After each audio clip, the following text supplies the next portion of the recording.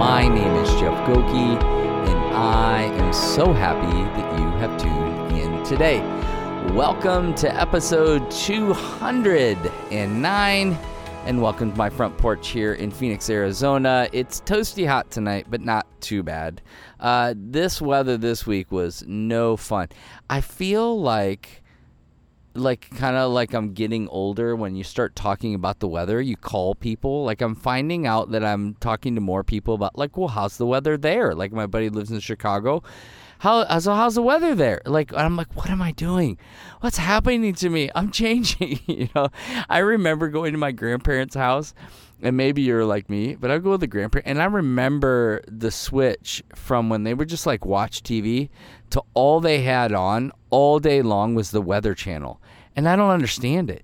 But then all of a sudden, it's sneaking up on me. I can feel it. It's coming after me. I'm starting to talk about the weather a lot more. So some of you are like, we know. We listen to this podcast, and you talk about how hot it is and how rainy and how humid. It's like, dude, get after it. Let's go.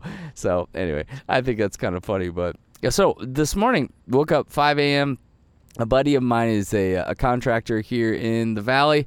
Woke up super, super early, and we built a shed. He needed my help, and built a shed, and we did it all before like 10 o'clock, but it was awesome. I realized, like, I used to do construction like in college, and then I would do a bit when Patty and I were first married, probably for the first 10 years, but I haven't done much of it, and I forgot like how brilliant, truly, truly brilliant people who do construction as a profession really, really are. Like, if you look at all these buildings that are all around you, they were built by craftsmen people. And so I was just watching my buddy work, and his name's Mason, and he was so good, like so brilliant at what he did. And I was like, man, I know nothing. I was glad to be there, glad to help, but I actually learned a ton today. But it was awesome to do that. But I was reminding myself, like, wow, man, people in the trades and what they do, they need to be honored, because it is a huge, huge deal.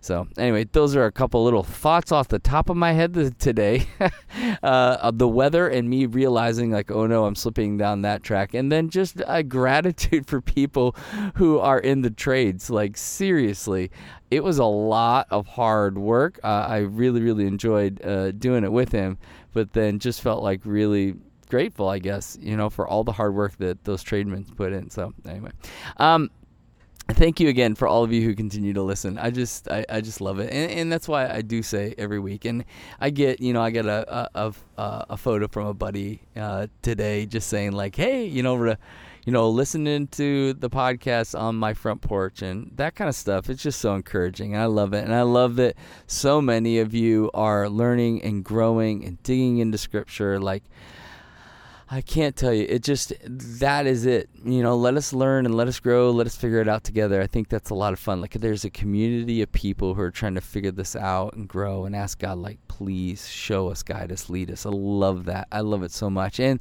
there's a bunch of you who continue to give, not just on Patreon, but also through Venmo. And I just want to say thank you. Really, really appreciate your generosity. It does mean a lot. And a bunch of you bought the devotional. So thank you. Really appreciate it. You can get that at Amazon. Just go in the search engine, type Front Porch Devotional, and you can get your copy, $10. So, all right, our passage, Matthew 15, verse 3. Matthew 15, verse 3. He answered them, Jesus did, "And why do you break the commandment of God for the sake of your tradition?" Matthew 15:3.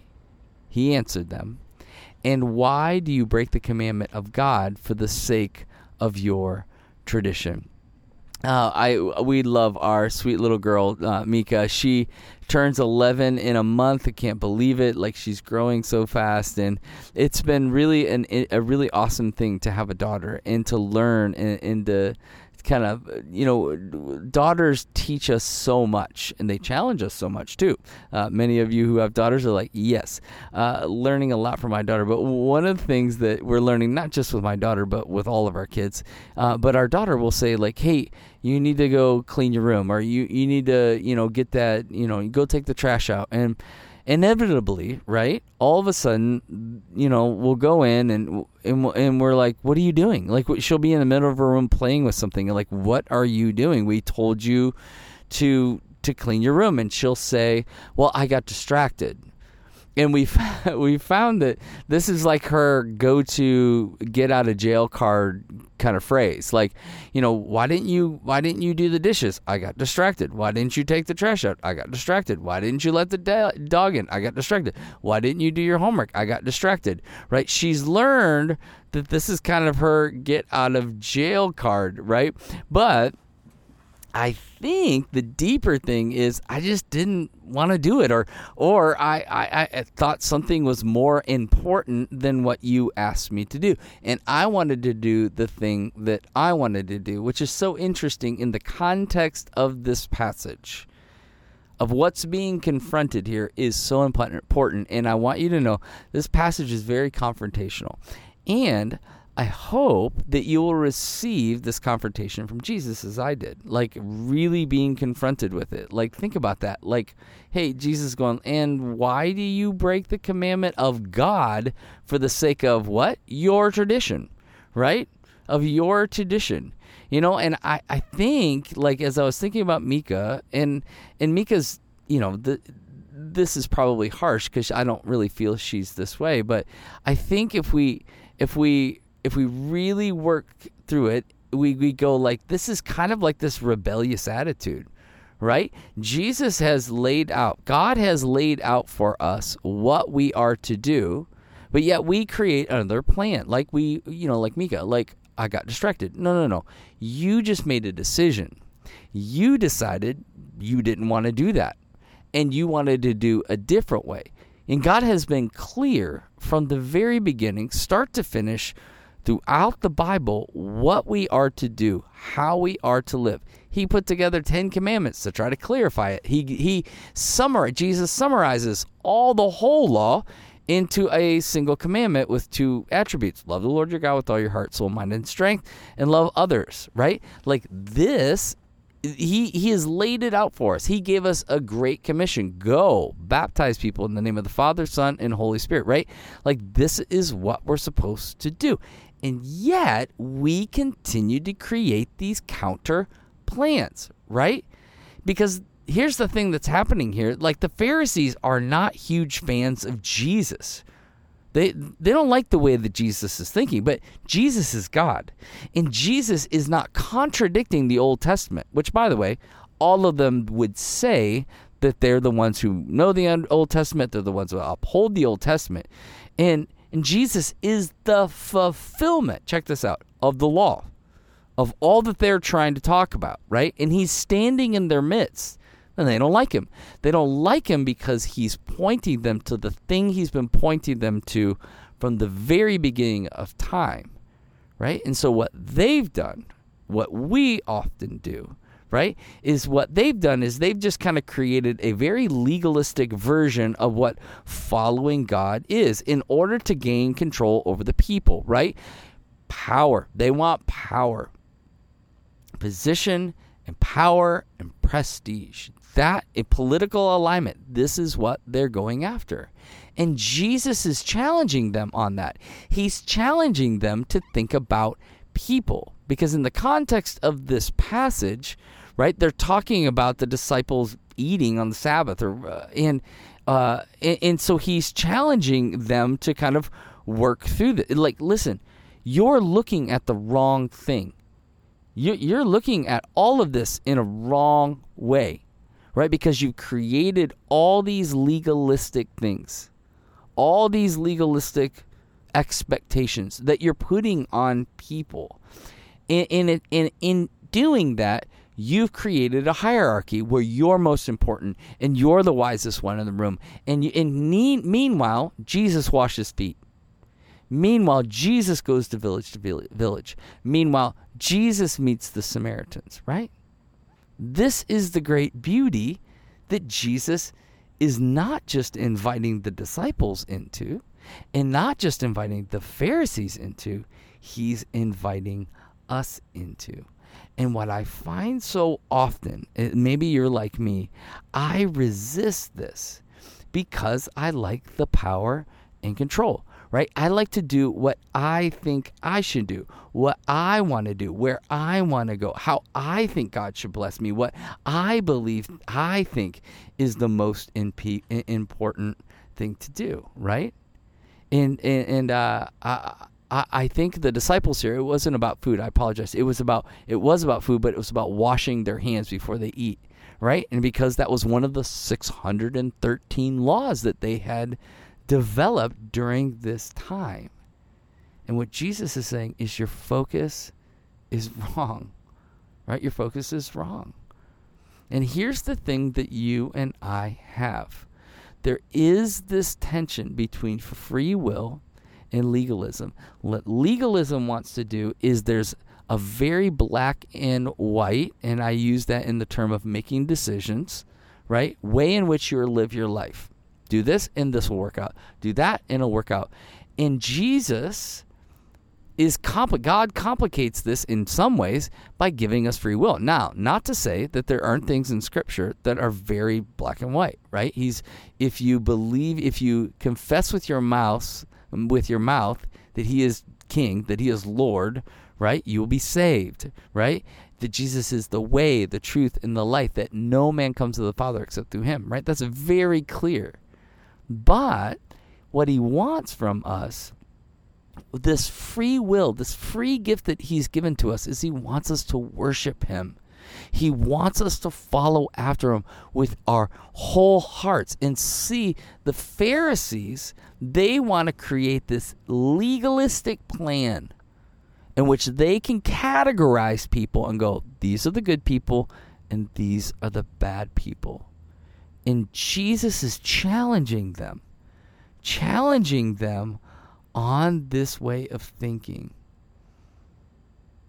And the thing I just kept working through as it relates to this passage was this.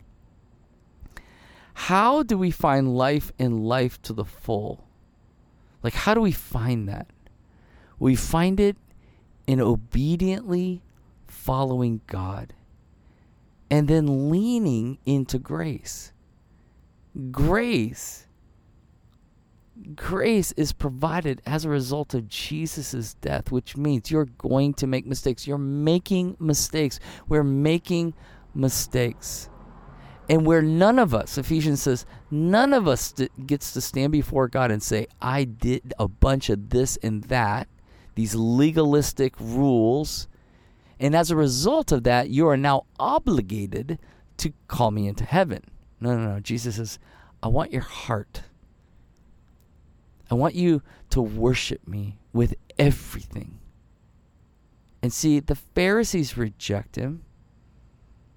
They reject Jesus because Jesus is complicating their legalism.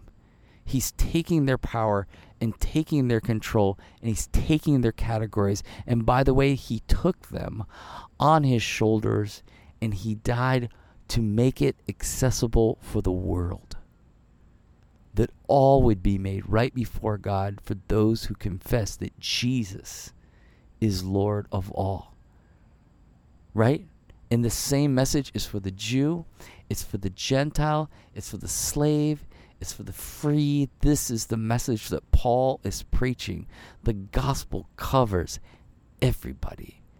And the Pharisees hate that because they want that power, they want that control, and they want those categories more than they want the good news of Jesus Christ. And if we're not careful, we'll want the same. We're pursuing after the same things. And we need to bring our hearts and our lives into conviction, because human legalism moves us away from the love of Christ and a lust for law.